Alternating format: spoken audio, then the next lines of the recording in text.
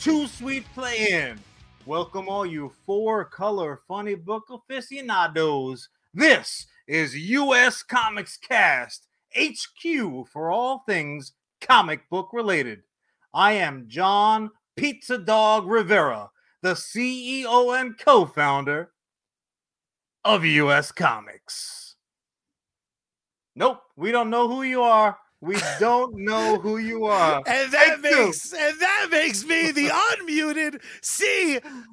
I am the producer of the show, which is why my end never seems to work. I am your hybrid panda. I'm a co-founder. I'm a co-host. I am a real life Ghostbuster. And that's right, I'm wearing a hoodie with short sleeves because I'm better than you. And you probably doubt it. It's not because you're coaching the New England Patriots? Is that the reason why? I have no game film of other podcasts that I'm not going to cheat to up our ratings. Fair enough. I kind of wish you did, now that you put it out there. Honestly, I said it out loud. It just seems like a good course of action. Yeah, I mean, technically, wouldn't listening to other podcasts be kind of the equivalent? They put it out there. So I'm already doing it. So I need a giant headphones, and I need to be miserable even when winning. Just start deflating the balls right now, and you can take that to mean whatever the hell you want. But Charlie, we were talking about Wolf of Wall Street and Margot Robbie. So there's some full balls involved right now in the conversation. Charlie, yes. Happy Comic Book Day, man. Happy Comic Book Day, man. I not only do I think we're celebrating Comic Book Day, not only do I think hardcore comic book fans are celebrating the day, listeners of the show, the world is going comic book crazy by way of the villainous Peter Parker himself. Have you seen the craziness going on with tickets for the next Spider-Man installment? Have I seen it? Not only have I seen it, Yes, I've seen it. Charlie, it's incredible. First, mostly, I came riotously close to pulling a full-on Charlie. And by that, I do not mean wearing shorts into Arctic temperatures. I mean, I almost gave myself a media blackout. Really? And I said, look, man, enough is enough. And just as I was kind of tickling the taint of that idea, all of a sudden the deluge of Spider-Man Sinister Six-esque villainy just in getting tickets to this movie, which quite frankly is shocking. I'm shocked. $1,200 for a pair of IMAX tickets. Get the hell out of here. Now here's I hate to start off the show with 20 questions. But you're gonna anyway. But I'm gonna, John. Is it just because everyone's like, we're gonna see multiple Spider-Man in the same place? Cause John, it's been talked about now for over a year. Yeah. If they don't have stupid Tobey Maguire throw on a suit, if they don't get my boy from Tick Tick Boom to throw on his less flattering suit, Jonathan Larson? Rest well, sir. You get to be played by a Spider-Man character. Look at this. Cousin actor. Paul joining us in chat from YouTube. Cousin Paul has tickets. How much you want for him, Paul? Unbelievable. Paul, I got to tell you the truth. I'm going to do you a favor and not disclose your location because at this point, there might be a security risk, if I'm being totally honest with you. And that's pretty awesome, man. Good for you. Spider-Man won't actually help him. That's the problem. It's a real catch-22. Spider-Man's like, I'm the friendly neighborhood Spider-Man, but not your neighborhood. Yeah, I'm not taking It's a whole different multiverse. So, good luck, I guess. Good luck. But is all of this craziness just because we're going to get to see multiplicity, but via Spider-Man? You know what? It's funny. It's funny because it never happens. But I'm gonna go ahead and pull that trick arrow out of the bag that just is dusty because it never gets used. I'm gonna go ahead and play the I guess I was wrong card. I'm sorry. Can I double record this segment? Shut your ass. Nobody needs to hear it. You're sass. Look, we have gone on record here talking about trailers, talking about convention information leaking, quote unquote leaking, as this is engineered by the studios. When the campaign for Spider-Man kind of hit the waves, it hit with the thunder. It was just nonstop, and it was, secret after secret. You did an admirable job. I hate to do this, but I'm going to give you credit. You did an admirable job by keeping your nose clean with Ghostbusters information beyond a certain point. I can't possibly imagine. So, like, friend Mike to the show. I mean, the friend Jordan to the show. Well, company member Jordan. I mean, there's a ton of. Ew, is that coming out of you? There's a ton of super Spider-Man fans. If they were trying to pull a Charlie, I don't know how they would have done it. They would have. I don't know how they could have done it. Well, but in the film's credit, they've given away a lot, but everyone just wants to know about Spider-Man. Well, at this point, they're just like, no, probably not. I mean, plug your ears, anybody who if they don't own a television, a radio, a computer, if you don't look up at fucking smoke signals, if you don't channel the dead. At this point, we've pretty much already confirmed all the villains except maybe one, like hooded guy. I'm like, to me, it looks like, it looks like Willem Dafoe, but I could be wrong. It's maybe it's Jonathan Larson's. Maybe that. Oh, what if it's the musical Green Goblin? Like it's Willem Dafoe, but he's like that guy's definitely dead. Like there's 17 of them fell to their death already. That's the scene. He comes flying in looking awesome. A string breaks. He tumbles to his death. Or he shows up and like Peter throws one punch and it goes right through him. He's like, "I'm a ghost, bro. I died on stage." No, at this point they've given away all the villains. Tobey Maguire is all but already confirmed. We have poor Lizard in a trailer taking a ghost punch and like Sony eraser shavings all over the fucking screen. So like, I mean, at this point, truly, somebody who buys a ticket and sits down to watch this flick, are they going to be like, "Ooh," pointing at the screen? When we get all three Spider-Men, I don't think so. I really don't think so. Again, it always becomes this question of how much is too much. I'm such a piece of garbage that the only reason you would ever need to. I'm agreeing with you, man. I'm trying to help you point. The only sort of person that probably needed this much information about what was going on in Tom Holland's third installment for Spider-Man was the notion of like, I don't give a fuck about Spider-Man. So like, you better show me that Lizard and Willem Dafoe's in it. And like, if you're smart, you'd be like, Black Cat's gonna be there. There's a nude scene where Tom Holland's just taking a swim. Like, you need to tell me everything, because I'm that guy who like, I could wait till it's out on VHS. You're a known J. Jonah Jameson card holding Spider-Man hater. We know that's your why I go. I'm like, yeah, leanings. Jonah, get him.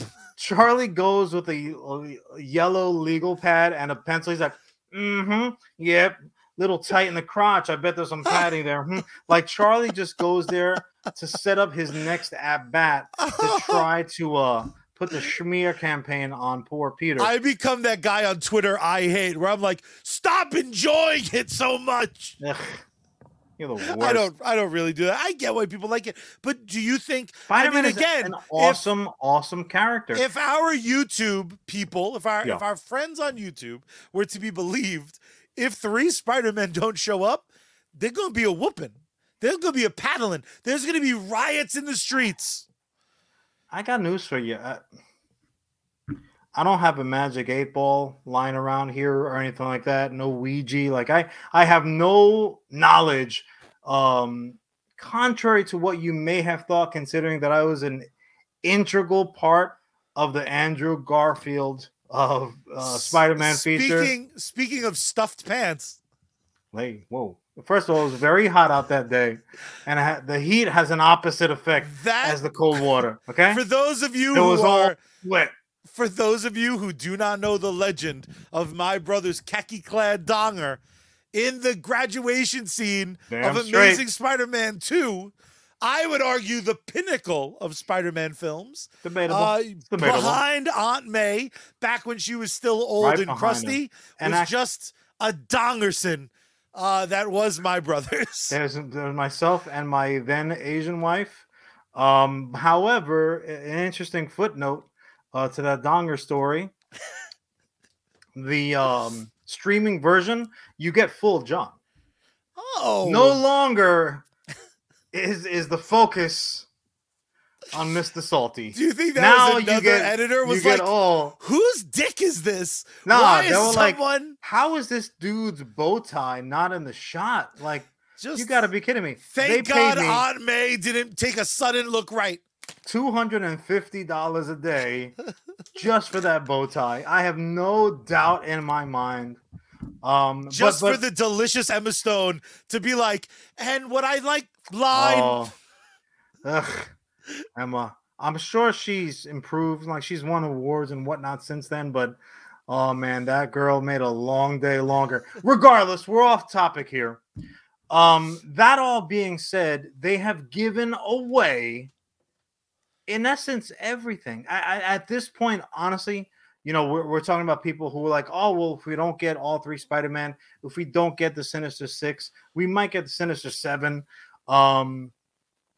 At this point, they almost have to have a huge M. Night Shyamalama Ding Dong level twist at the end. We've seen Jamie Foxx. Ben Reilly's going to show up. They're like, Peter isn't Peter. It has to be something along those lines, truly. I mean, and again, far be it from me, considering how much we've gotten already to kind of pontificate over. It might be Miles Morales. But I do not think Miles moves the needle like that. The problem is Into the Spider-Verse exists. And in Into the Spider-Verse, I saw an animated pig Spider-Man. Sure. I saw Miles learn to fucking swing, which was adorable. Brought a little tear to my chubby eye. Yeah. We saw Giant Kingpin. We saw Noir Spider-Man. We saw anime badass robot Spider-Man. Like, there's no fucking way that this film, for me, I know live action fans sometimes live and breathe by what's done with people. Sure. There's almost no way it's weirder than Into the Spider-Verse. Can it be more fun? Is that even the tone of the movie? I can't tell. The movie gave everything away, and yet I have nothing but questions. Let me ask you this. Let's do a little what moves your spider needle. What sends your spider sense tingling like so much dandruff? So Miles Morales would not get you pointing at the screen like Leonardo DiCaprio. Just because I've already seen it. Yeah, we get it. We get it. You're on record. You're like, fuck Miles Morales. I'm a self-hating Puerto Rican. Got it. What if? I feel like that quote is out of context. Well, it's gonna be a hashtag, so get used to it. Shit. So, what if we get Venom? Does that get you pointing at the screen? Is it a good Venom or one of the Venoms we've seen on screen? It's Cobra Venom, because they're going to have snakes under the seats, and they're trained to bite your little balls Cobra! At an exact moment. Oh, my God. If it was Cobra Commander, then I would be looking forward to it. If you bust out the Rock-sized Venom, and Eddie Brock has a blonde buzz cut, and they're like, we are fucking Venom, that would make me point at the screen. No, you're gonna get Tom Hardy. I'm good. And also they've established that sweaty fuck. That's going to be part of this multiverse situation that's happening across Spider-Man. Yeah, and Venom, Doctor Strange. Venom doesn't move my needle. Pass me the popcorn. All right, what if you got? God damn, like Charlie's a hard sell. What if you got? I'll give you this one. What if they gave you Spider-Gwen? I mean, that's That's how you I get would Charlie do to it be for you. but like suited, But suited and booted. yeah, Spider-Gwen. Fuck But yeah. again, you got that with Yeah, Spider-Verse. I think the difference is there would be something. Again, I think the miles from Into the Spider-Verse and the miles from the PlayStation game were wonderful, and I love Into the Spider-Verse's version of Gwen Stacy. Again, with all the powers, seeing that live action still feels fresh and new to me. For whatever reason, Spider-Gwen live action. Yeah, maybe it's just because the suit is such like such a bright suit. I just like the cut of her jib. Yeah, I mean, just walk And it around hasn't any been Comic-Con teased. for 5 minutes. That's true. It's like Spider-Gwen's and Harley's. But this is what I'm saying. What could they possibly do that hasn't, forget about teased, that hasn't been handed to us on a web-coated platter at this point? If Peter Porker shows up, that would be nuts. Like if it was just Peter straight Porker, up the cartoon. Spider-Ham is not going to be making an appearance. I apologize in advance. Don't go chasing waterfalls. I suspect too, I would be more excited if they have even one scene of just uttering, like maybe seeing Scarlet Spider-Man would pop me just because like I think that costume with the half shirt and the off the shoulder. But he's a maniac. Yes. Maniac. If they had even just one scene where like you see 15 Spider-Men and they're the wacky ones, like the armor suit one that looks like he's a knight of a round table, like you could win me with armored Goofy. Spider-Man looks like a golf ball, or even more accurately, looks like the giant ball at Epcot Center. Like what are you doing, Iron Spider-Man? What are you doing? It's the greatest armor against any kind of damage, because anybody would be embarrassed to go close enough to you to strike you. So yeah, you're gonna walk away unscathed, but you're still gonna have to show your face tomorrow at work. So what about you though? Are you excited? I don't think I'm gonna be in it. I'm still waiting for the call. How fucking, oh my God. I still have the bow tie. John's crotch is the 6th member of the Sinister Stick. You just come swinging in on like a fucking. Did you say the Sinister Dick? That is rude. I said Sinister Stick. Rude. Because I have a speech impediment. Jesus Christopher. Spider John, spinning around on a spider dong. No, man, it's not going to happen. And I'm certainly not doing it for $250. They're going to have to come correct with that paycheck, son. What if they let you wear the U.S. Comics I don't know. Well, but this is what's interesting to me about it, just to kind of wrench us back onto the topic road. What's interesting to me is that if someone had come to me a year ago, I would have said, get the fuck away from me. You got COVID.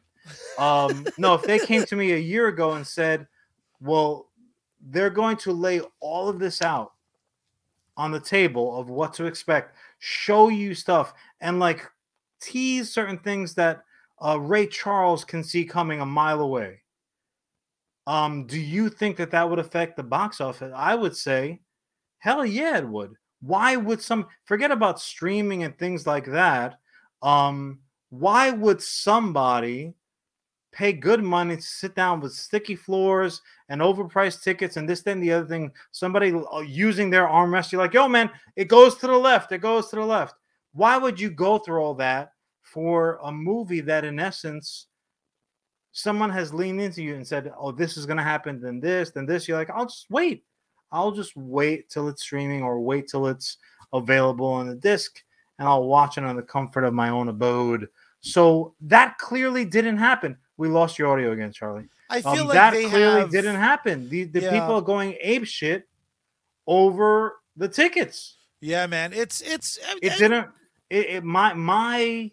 My first inclination was galactically wrong.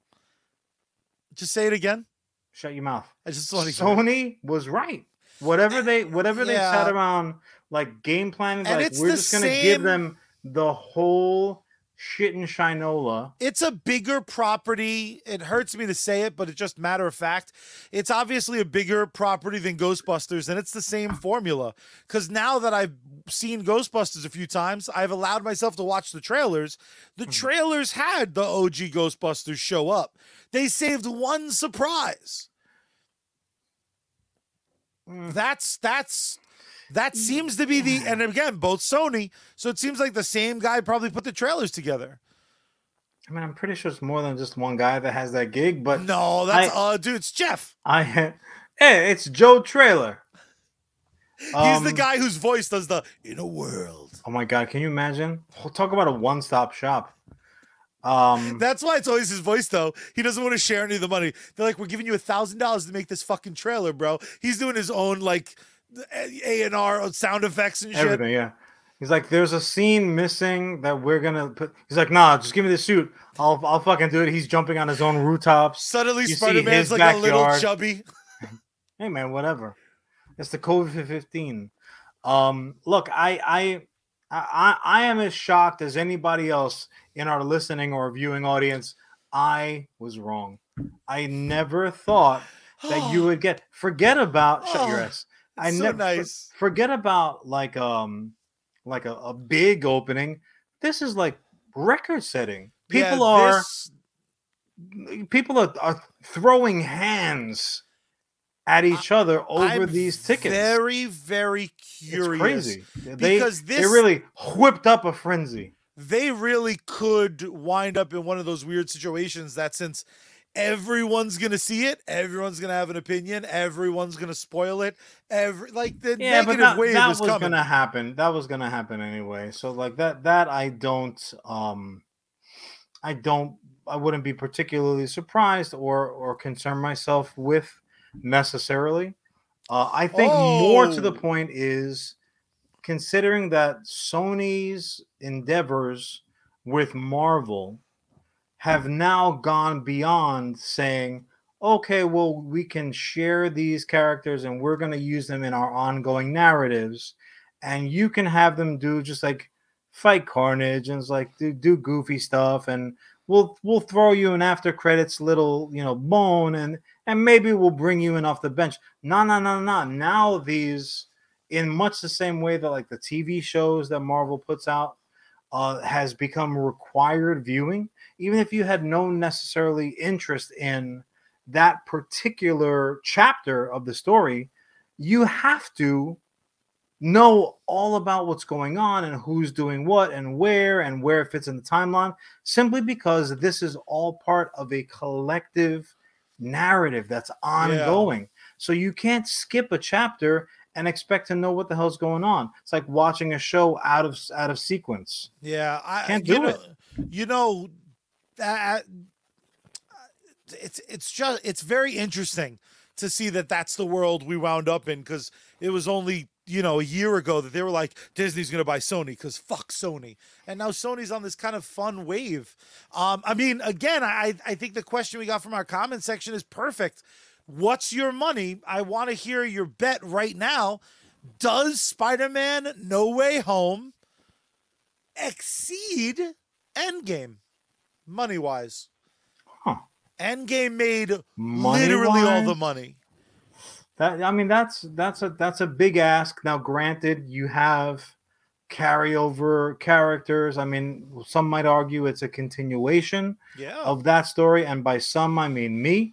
But it's a very fair question, and it's obviously also the first direct follow-up, because we've had Black Widow, Eternals, and Shang-Chi, which kind of happened. Well, Shang-Chi Far From Home after, was a direct follow-up. It was like an immediate, the dust was firmly settling. But the bottom line is this: we also were coming from a situation where people, very audibly were saying like, is this Tom Holland's last foray? Are we not going to see him as Spider-Man? And I think to a degree that was also fueling we got to see what's going on. Yeah. But the bottom line is this, Charlie: people who were saying, oh, this is the last time we'll see Tom Holland as Spider-Man, they were goddamn liars.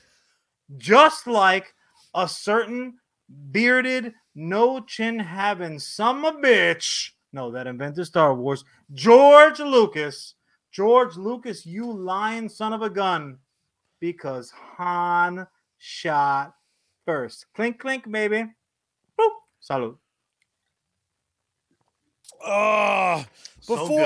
Before we move on to your topic, my dear brother, Sure. I'm going to cut the middle. I think Spider-Man's going to open bigger than Endgame, and I think Endgame is just too big to fail. So I'm cutting the middle. You're not taking into account the potentially seventh, maybe eighth member of the Sinister Ones. COVID, man. When Endgame rolled out, there was no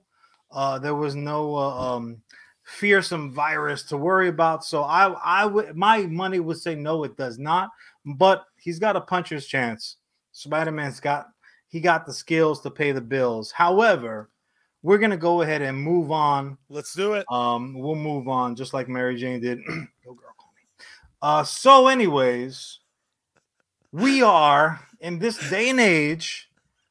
We have the luxury. We have options in our entertainment, don't we, Charlie? Oh, indeed, we fucking do, sir. And maybe I'm just speaking for myself, but if I was writing if I was writing my own bio, right, I would say Jon is he's worldly, he's eloquent, he's not too difficult to look at for very long, but also as well as his interests are varied, right? I spread out pretty well in terms of my interest, not my secretary spread, because I try to stand up when I work a lot of times. But Charlie, much like my take on Spider-Man, giving away everything but the kitchen sink and still selling tickets. Once again, cue the recording. I was wrong, because it just so turns out that while I might like a varied array of different types of entertainment, it turns out that it's the same damn people writing all the shit that I love. I love movies, I love plays, I love novels, and I love comic books. Seemingly two of the most different, opposite shits that you can possibly dig up, right? Comics are very like, we got 22 pages and we're going to show you everything. Yeah. We got 86 words. 22 pages. 8 of them are advertisements for like a submarine that you could put together in your bathtub. X-ray specs. We got it all. Sea monkeys. You need sea monkeys? Yo, I got your sea monkeys, son. Novels I've gotten 0 X-ray specs. No from X-ray novels specs from at the library, damn Whereas and novels are like, oh, you want to read this long ass 1,000 pages? That's going to be $700. Also, as well as enjoy this chapter about the color of this bottle. AKA it's blue, though. The first 7 chapters are other people talking about the book that you have not read yet. So thanks a lot, spoilers. So in any case, the point that I'm trying to make is one of my favorite authors, fantasy authors, because I particularly love the genre. She is just a prose beast. So she's written quite a bit. In particular, I'm a huge fan. I'm talking about V.E. Schwab. Her series here. Again, this is which one is this? Did I do it in order? Conjuring of Light. You can read them for me, Charlie. Thanks for letting me struggle. Gathering of Shadows, Darker Shade of Magic. So this is her Darker Shade of Magic series, which is, if you're unfamiliar and also as well as you enjoy the fantasy genre, read these books. They're not particularly they're pretty good. They're pretty good reads, but they're not like, you don't need to be a Rhodes Scholar to get through them. They're in essence pretty straightforward. Not quite young adult, but I get it. You're You're not saying I can handle level. them. That's just if nice. you are a Charlie level reader, you can power through. But they're like a short version. So there, and truth be told, this may have springboarded the whole multiverse thing that's going on with the bigs right now. So in essence, in this particular series, magic is very much a thing. But also, as well as, there are alternate realities. There are 5 working, accessible versions of London, which are kind of layered upon one another.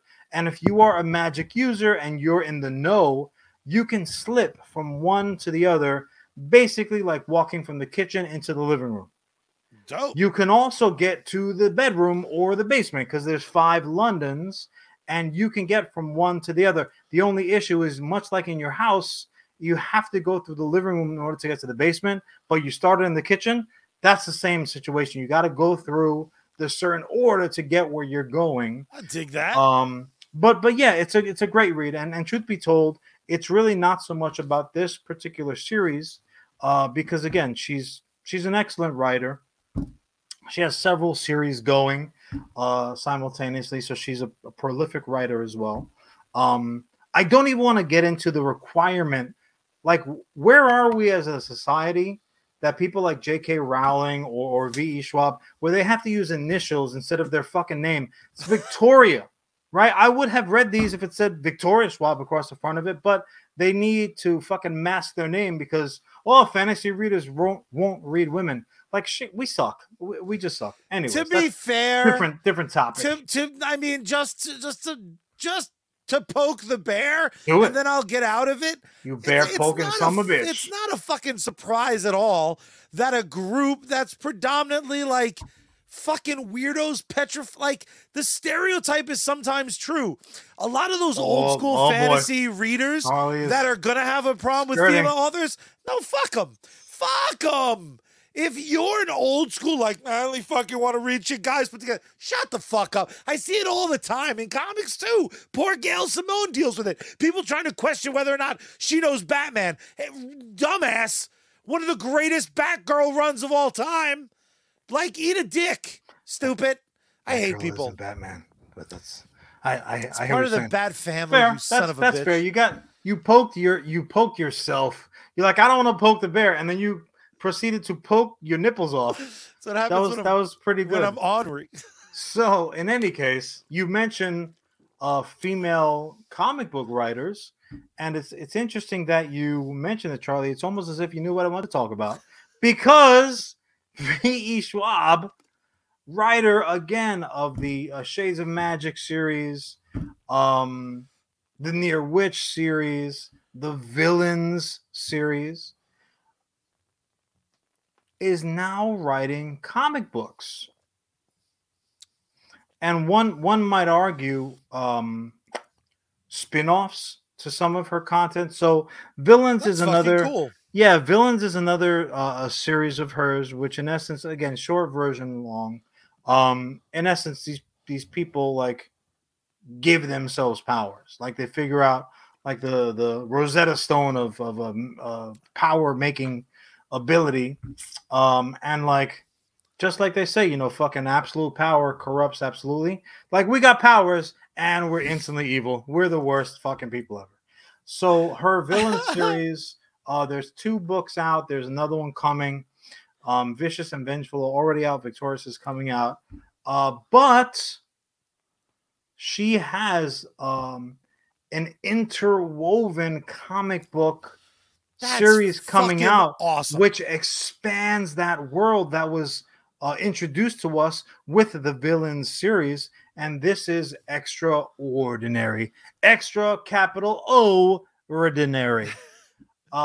Just fucking super exciting because that's a great writer. That. Yeah, just like a great storyteller, just like a great musician. It almost doesn't make a difference what did Jack Nicholson say? You fucking give me a tuba, I'll get you something out of it.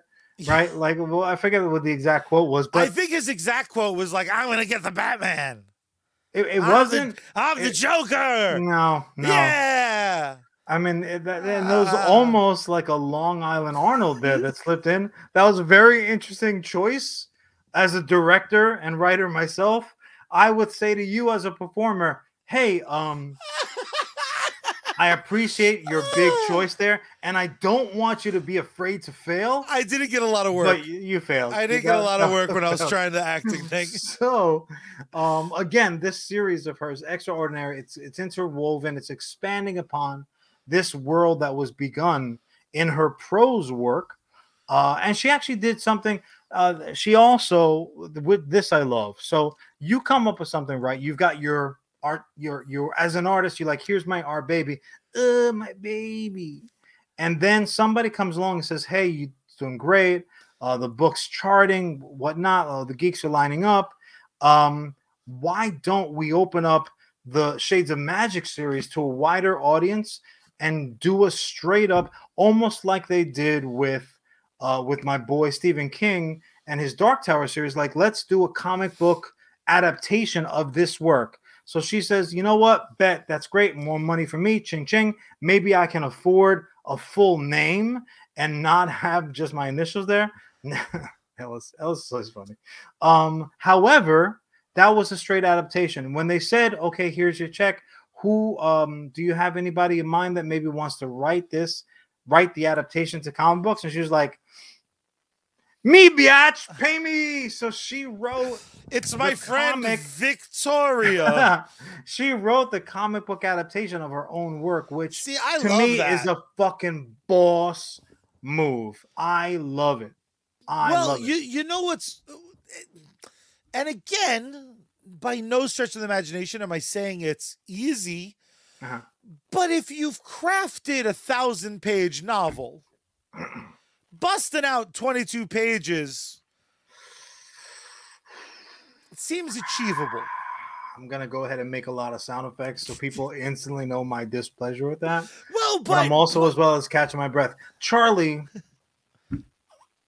you need a different license and accreditations to drive a vehicle that weighs over a certain amount of pounds. Do you not? Yeah. Do you need a different license to ride a motor, to take a motorcycle on the public streets? Yeah. They're close. They're kissing cousins, if nothing else, but they are not the same thing. So if you are like a fucking forget about motorcycles, trucks. If you're a race, I'm a fucking race car driver, baby. Woo! Days of Thunder. It's gonna be Top Gun on wheels. Let's do it, baby. Even something along those lines. The most amazing Top Gun thing on Wheels was definitely in a trailer I for hope Days so. of Thunder. I hope that was the elevator pitch. But that story where he's like, oh yeah, I'm gonna slam into the wall like 900 miles an hour. Yeah, it's a great one to post. Good job, Charlie. So the point that I'm trying to make is going from like an indie type racer or even like the miniature version with the fins on top, like that level racer, to a NASCAR race car is a tremendous leap. Far easier to make that transition than from a fucking prose novelist to a comic book novelist. Honestly, it just goes to show you who's writing the damn book. I think that's what Charlie is supposed to us, like a Spider-Man trailer.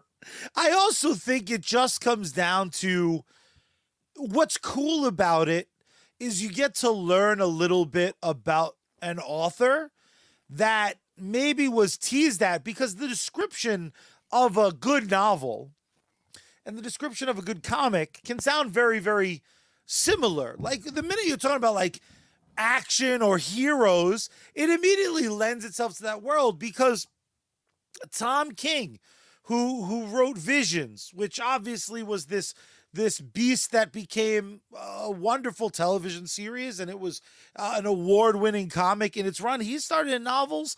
They were superhero novels, so maybe the transition seemed more obvious. I don't think so. Truth, my personal opinion as someone who is toyed with both is that comic book writing is closer to script writing.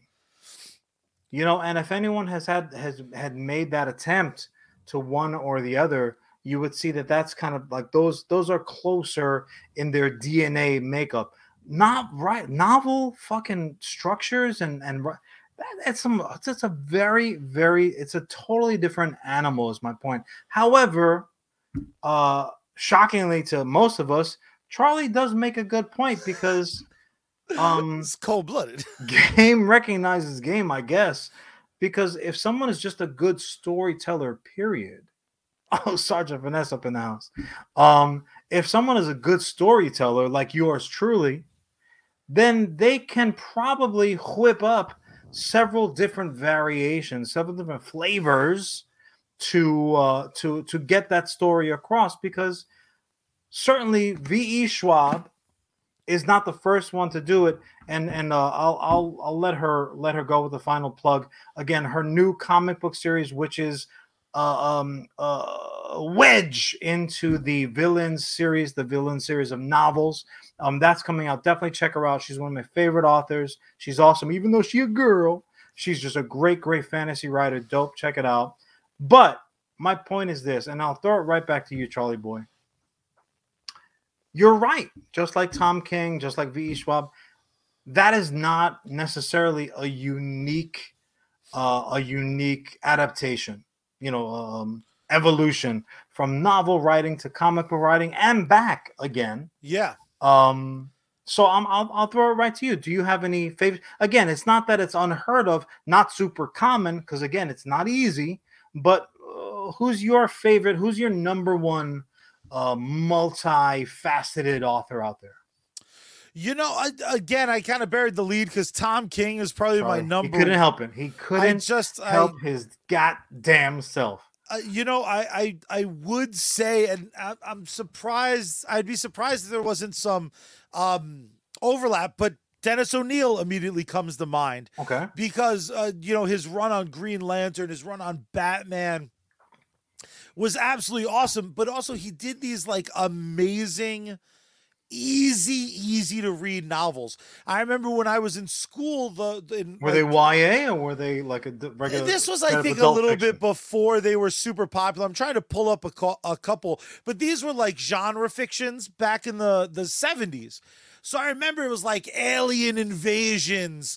It was like vampires. What was really fucking cool was that's been around since forever. Sure. Yeah, I had already read rather. Like his kung fu comics were like the easy like $1 at the comic book store. And what was awesome is for like $1.50, it was called like Dragon Kick or something along those lines. It was like Dragon and then some sort of Dragon Headbutt. And it was just you remember those like little pocket-sized novels? Sure, sure.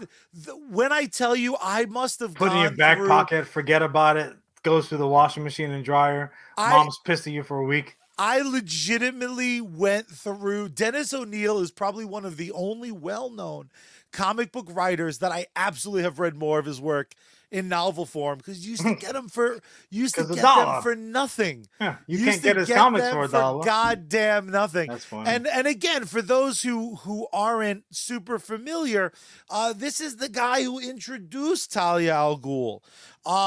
So again, his work in The Question.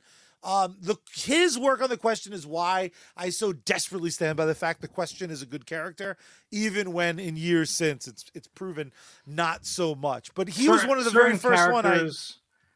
They really lose a lot of luster when they're not handled by the kind of the right talent, so to speak. Charlie, I'm truly shocked that you leapt right over maybe one of the. I shouldn't say that because some people just don't have any fucking taste. What about Neil Gaiman? I mean, Neil Gaiman seemed like low-hanging fruit. Not only, God knows you avoid that like the plague. Neil Gaiman. I don't even like high-hanging fruit. I don't like fruit.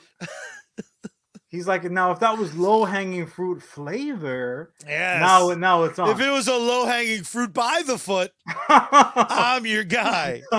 So Neil Gaiman not only does it like a boss, he's masterful at having just classics in both the novel arena and comic books. He's able to go fucking back and forth and back and forth. Like he gets it on like the dinosaurs in Jurassic Park. He's like, I'm male, I'm female. What you need? Comic book. I got a novel. What do you need? Neil Gaiman is no fucking joke. And I was talking about script writing earlier. He does that shit too, because the straight up radio play versions of Sandman that we just got part 2 of, that's a straight up script. That's not a comic. That's not a novel. That's a script. He is, I mean, he is just fucking masterful at it. Now he's been at it a while.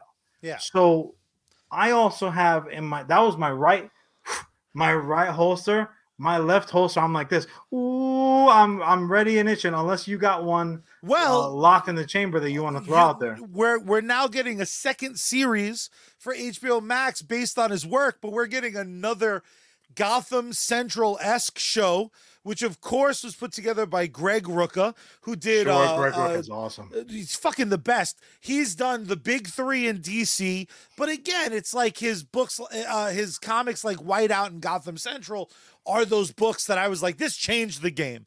The minute that you were like, hello game, hello game, you changed. You changed. What's awesome is, again, I remember when I first picked up Gotham Central, and I'm like, all right, so it's about the cops in Gotham, but like also as well as very much it's about Batman, yeah?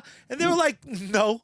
It's like NYPD Blue, but Gotham City. Like, we didn't get rid of them or anything like that, but it's like, NYPD Blue, they still have cockroaches. The story's just not about the cockroaches. Yeah, the book was so good. I remember at the time I was in like a real... Here's the other big elephant in the room. No, you got to finish that. You were in a No, this is part of it. Oh, okay. I tend to read a lot of what some people, namely my brother, would consider kind of fluff in the novel space. Like, I'm not always cracking open and be like, I'm going to walk away from this feeling differently than I started.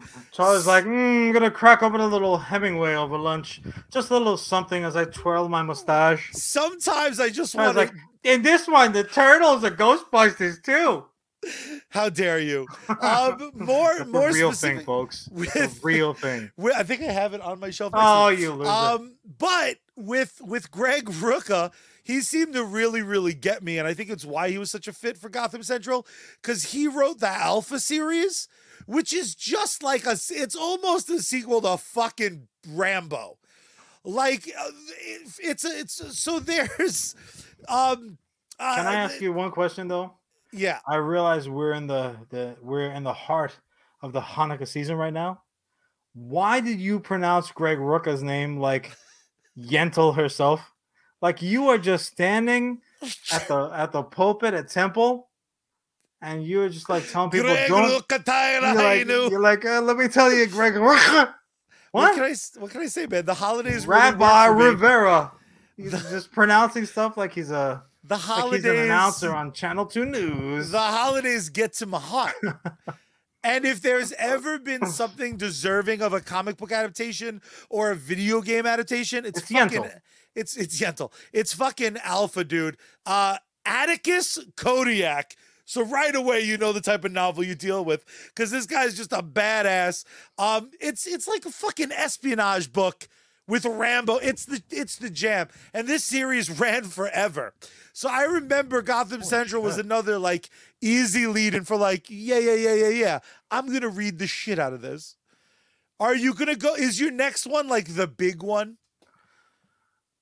Well, we have like less than 10 minutes, so don't save anything. Fair enough. The example that truly immediately came to mind before Alan Moore, before Neil Gaiman, is kind of like I'm still in the honeymoon phase, I guess, because it's kind of a recent realization. I'm like, I'm in love.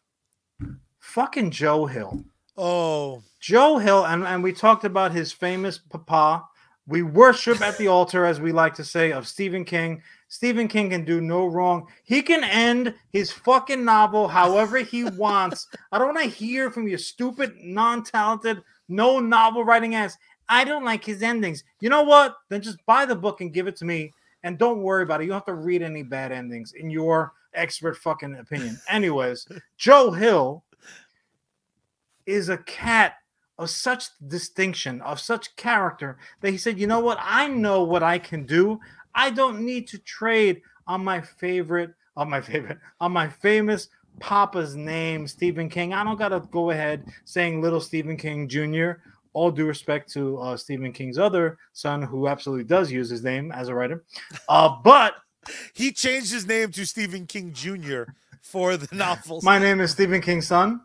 Stephen Kingson. So Joe Hill says, no, I'm gonna do it on my own steam, and he goes ahead and he writes bangers. He writes bangers and mash. He writes banger after banger after banger. His short stories are awesome. His full prose novels, nonfiction, are dynamite. It isn't kind of like that same spooky territory, I guess, as his pops. But maybe you're also somewhat familiar with a little comic book series fucking called Lock and Key. Maybe you heard of it. He is a comic book writer of renown. He's the type of comic book writer where you're like, damn, I love this, but also as well as, why didn't anybody else think of this?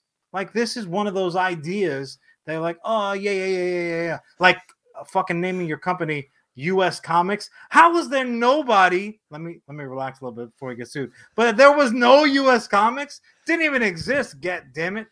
But yeah, I mean, those are the type of artists, the type of creators that, you know, you love what they're feeding you, but then also as well as you're like, oh, and you know what, this plate is kind of pretty too. And he's like, I made the fucking plate, motherfucker. You know, he does it all, and I love art. I love artists like that, whether they're writers, musicians, whatever. Do you think there's something to be said? Do you think every great comic book writer has a novel in them? Do you think every great novelist has a do you think that there's enough overlap? Does every singer want to dance? Is almost the question, because you're right. They're not one-to-one translations, but they're in each other's realms. What's your take on that? Hot take, bro. Hot take. And again, you watch the time because we got to be wrap it up territory. I think truly, regardless if you're a comic book writer or you are a novelist or you're a short story writer, if you write fucking sonnets, whatever the case might be, you have a story to tell. Yeah. Right. And there's a distinction, because sometimes you have a story to tell and the moving parts, the characters, the scenarios, you didn't come up with. So at that point, you're somewhat maybe limited in terms of like the method in which you can get that story across. But if you're just talking exclusively about original ideas, you know, you self-owned IP, I think it really stands to reason that it's more about the content than the format in which you're going to tell it, right? You have a good idea, you have a story inside you that is burning to get out. It will tell you, this is how I'm going to do it. I'm going to come out, if you're going to throw it up, if you're going to shit it out, if you're going to pee it out, whatever the case might be. Sometimes it's got to come out your ear. You'll know, right? You'll know. I can certainly say the same for myself. There are certain ideas that I've had where embedded within the idea, you're like, this is a novel, or this is a play, or this is a comic book, or this is a fucking solid joke at Charlie's expense around the Thanksgiving dinner table. You know, some stories live their own life, and you're just kind of there to guide them along, hold the hands, and get them home at the end of the day, baby. What do you think? What's your take on it? I think artists create art. So I think if it's not coming out as a novel, it's going to come out as a comic book. If it's not going to come out as a comic book, it's going to come out as one hell of a movie script. Regardless, one way or the other. They're going to fucking make a chair that has a really great inscription on it, because I think some ideas, not all ideas, but I think some ideas are so important for someone to get out. It'll be a fucking jingle. It'll be a song. I think creators create one way, or it'll just be, not a perfect example, but Kevin Smith restarted his movie ways, his script writing ways, because of a story he was telling on a podcast about an article he was reading. I think some things will themselves into existence, and I think Joe Hill's a perfect example of someone who's just like, however I can create this, I'm going to create it. Where can I go? Yeah, no, I had the opposite take, but I appreciate you using my example in it regardless. Against you.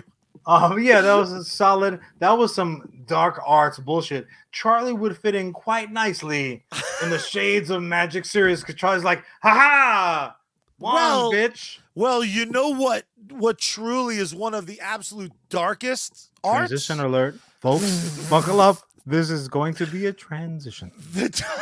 The dark arts of the podcast world is that most people, when they talk about their sponsors, don't enjoy the content that their sponsors create. And Not we bad. don't do that here. That wasn't bad at all. So let's pay some bills. John, I have to ask you a question, man. Go ahead. Are you ever a little bit bored and looking for entertainment? You read your book, you read your novel, you watched your Spider-Man trailer, and you're like, ooh-wee, I need something to do.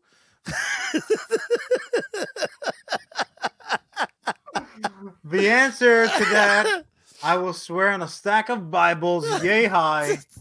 No, I have never been anything enough to be like, boo-wee. What the actual hell? Well, I suspect you're never that bored because I believe you follow the online exploits of one of my absolute favorite bands in the world.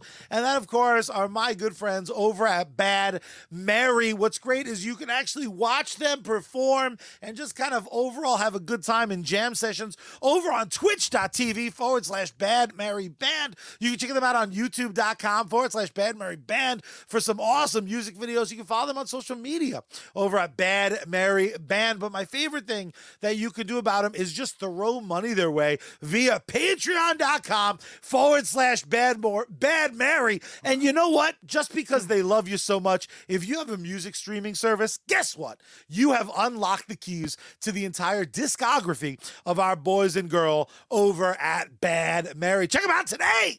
Damn straight. I kind of wish you said Bad Morty, because then it would have been on. I would have ridiculed you.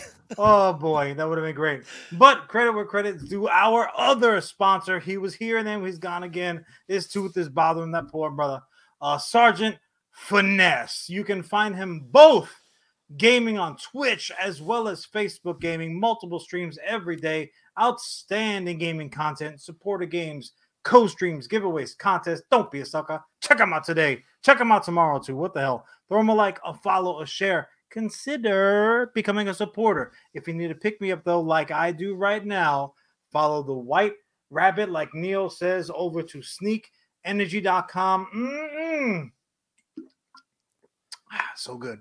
Use code SGT at checkout if you're looking for some fresh new gear. Charlie, show us some fresh new fucking New England head coach gear. No, put it down. I'll go over to geeksunleashed.com.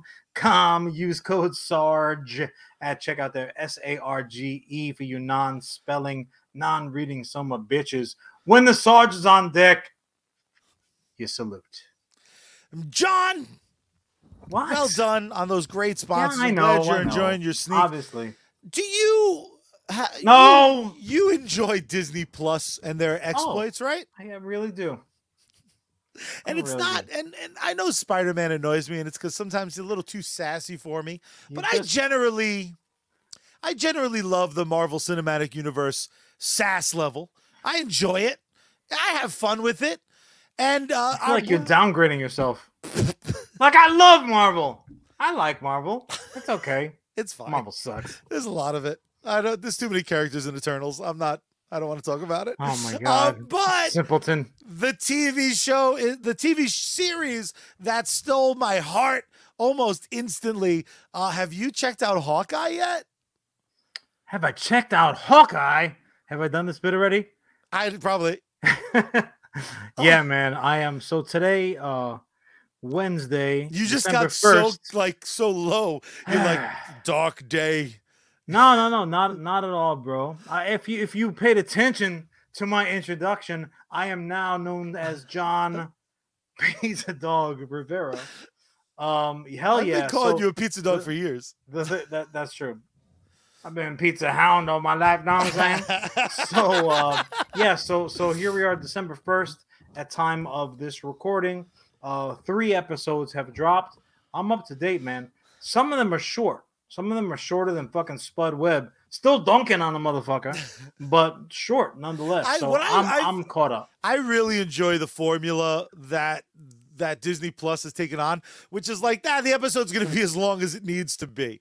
And I would still argue that there's a little bit of sometimes they stretch out some stuff, which for a person like me, every episode could be 2 hours and I'd be fine. That's probably not true. You got me for 90 minutes is generally my rule. After 90 minutes, I start checking the old watch. Hey, do we need to be here 91 minutes? But I absolutely almost instantly fell in love with the most forgettable Avenger, would argue a lot of people. I'm digging the show. It's based on one of my favorite comic book runs, the Hawkeye series. I remember when it came out, I was like, who the fuck gives a shit about Hawkeye? And then I was instantly like, I give a shit about Hawkeye. But this show, I can't help but watch it with a little bit of like, does Jon hate this? Like, it is really a show about like little Hawkeye. Like, it's kind of... No, not at all. Now, it's interesting that Hawkeye gets a sidekick. It's interesting that you say that, because I am very much on record as not at all being... I'm choosing my words so carefully here. Not being a fan of sidekicks. No offense, Charlie. Charlie's a clone. He's a younger clone. That's not a sidekick. My feelings. I'm a younger, wider clone. He does not wear a domino mask. He doesn't have a tiny little rocket level cape. He's not a sidekick. He's a clone. Let's be clear about this. Credit where credit's due. Damn straight. But I have been very, very vocal about not liking sidekick type stories. I don't like derivative characters necessarily. I hate, like, this is my sidekick, but it's also my offspring. Oh, very original. Great. Good job. Looking at you, WB. But that all being said, I really like the show. I really like the show. Dude, now, Kate Bishop instantly. Kate Bishop is a great character. What a crafted character. Some might say that she's got True Grit. Because she was in the movie True Grit. Don't explain my shit, man. Don't explain my shit. I would say that she's pitch perfect for this part. How about that? I like that. She was in Pitch Perfect. No, you did it again. It's twice in a row. That's she has real Hawk eyes. Am I right? No high five, Charlie. Put the hand down. Hand down. Put it down. That goddamn paw down. So, so this is not, she's not like a nobody. Look, a lot of the umbrage that I take, I'm looking at you Teen Titans, they didn't just take like some kid off the street.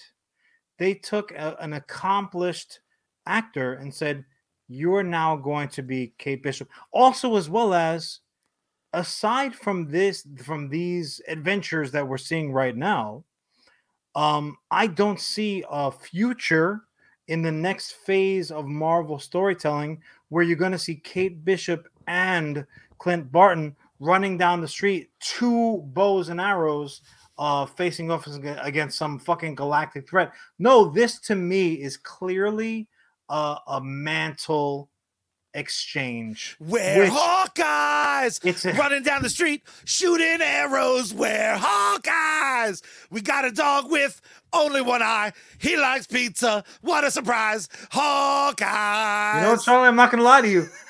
That's some banger shit, bro. You're winning me over, man. That was the dope song.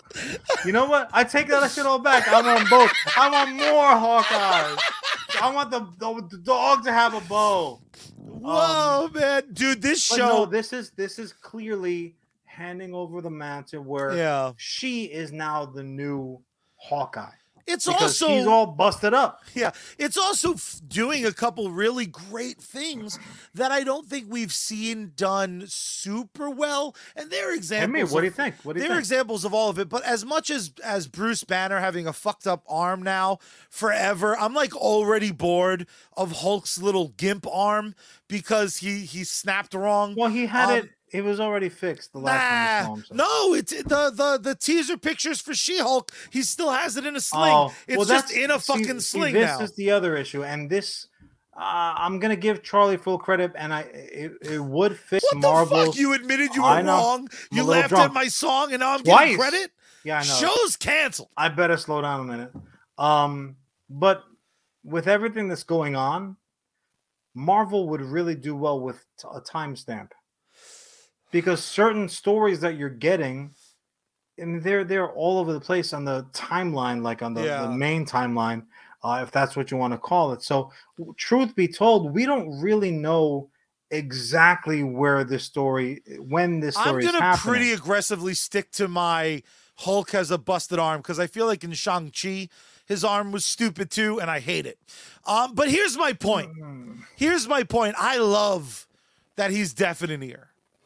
I love just the fact that he's fucking falling apart. I love it because he's a regular guy. This is the Batman of it all, right? Yeah, just no money. As much as Ellis is angry about that. He's a guy that is like keeping up with the superpowered Joneses, and he's contributing, right? He's not just keeping up, he is as important as gods and raccoons and anything you want to fucking throw in there, giant trees. What a lot of this is just me straight up gushing about the show, admittedly, because I really love Christmas. Anything Christmas, you love it. The fact that the series is like we're dropping around Christmas and it's going to take place during Christmas. Like, I want him to fight a little child in the kid's house. Like, I want Home Alone 5. Was the ball pit not enough for you? Just the fact that they were in KB Toys. Oh my God. I stopped what I was doing and I slapped my dog. Polishing the fucking the knob on the staircase voraciously. I saw that. I'm like, it's over. This is over for Charlie. Also, that's why I didn't bother with a thumbs up, thumbs down. Also, the tracksuit mafia is just as good as I'd hope. They're actually a miss for me. Like they're really? a little bit too much. Now, did you enjoy the comic run? Too much, because they were all over that comic run. Yeah, But in terms of like that's the thing. Also, when certain concepts translate from the page to live action, you're like, all right. Like they would have fit in with the fucking Death to Smoochie, Ice Capades, fucking bouncers. It was a little bit too much for them. However, I will say this. I really love the Hawkeye villains. See what I did there? Yeah. Because this series is doing what a Falcon and Winter Soldier did, what WandaVision did. It's not just giving us that window of storytelling where we're just gonna see this handful of characters and what's going on in their day to day, but these shows, these series, and all of them thus far have done it. They are very clearly bridges. And this is what we were talking about. Look, I honestly don't give a shit if you don't want to hear about a bow and arrow character throwing down when there are world eaters on the stage. It doesn't matter, because certain things that are going to be happening in this show and certain things that are going to come to light, they're going to be more than just a Rivera brother to your right or left whispering in your ear, oh, because what happened was Tony sold the building, so now it belongs to. So I mean, I don't know where you want to go, how spoiler heavy you want to go, but also with the time consideration. But yeah, I think I'll leave it to you. I think there's light spoilers because again, the series is still on its journey right now. But what I really dig. How many episodes is it planned for? Do you know? I don't know. See, that's the fun thing about Disney Plus too. I no longer look at that stuff because I'm just like, surprise me, bitch. 15, 5, 4, 1. I don't know. Charlie has effectively stopped shaking his Christmas presents to try to guess what's in them. I don't like it. The thing is, I keep listen. I'm a light spoiler, although it may not be a spoiler because they haven't really said it. Bro, if they reveal that the swordsman, I think is his name in the comics. He's a swordsman in the comics. He becomes an Avenger. Jon, he has one of those I'm redeemed now. Give me the keys to the fucking Avengers. I am so shitty with names that when we introduced that character, I was like, yeah, stepdad type. That's going to be fun for the characters to play. This motherfucker loves swords. Then he has his little fucking, oh, I'm not that good at sword fighting despite having a billion swords in my house. And freaking Hawkette. I'll put respect on her name. Oh, Charlie. When Kate Bishop. Hawkette, bro. Oh, my God. You are such a 2016 Ghostbusters bro right now. Yuck. That's right. I said it. Good luck adjusting those levels, son of a bitch. All right, folks. We finally did it. Welcome to the job. Oh, he's back? Oh, no, that's cool. Not leaving my own goddamn show. I'd have to produce yours anyway. That's a good point. I do got to say this. In spite of the teases that we've gotten, obviously, again, the tail end of episode two, we got some tood from clearly Echo.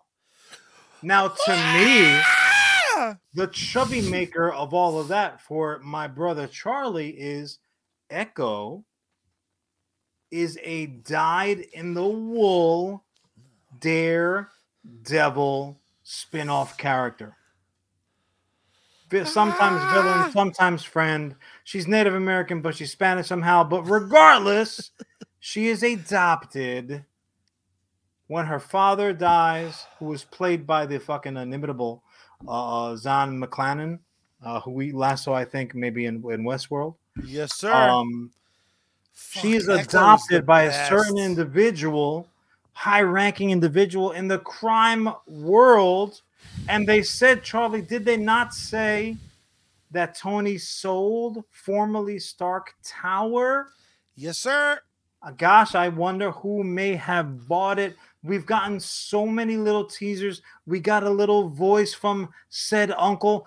Kind of sounds familiar.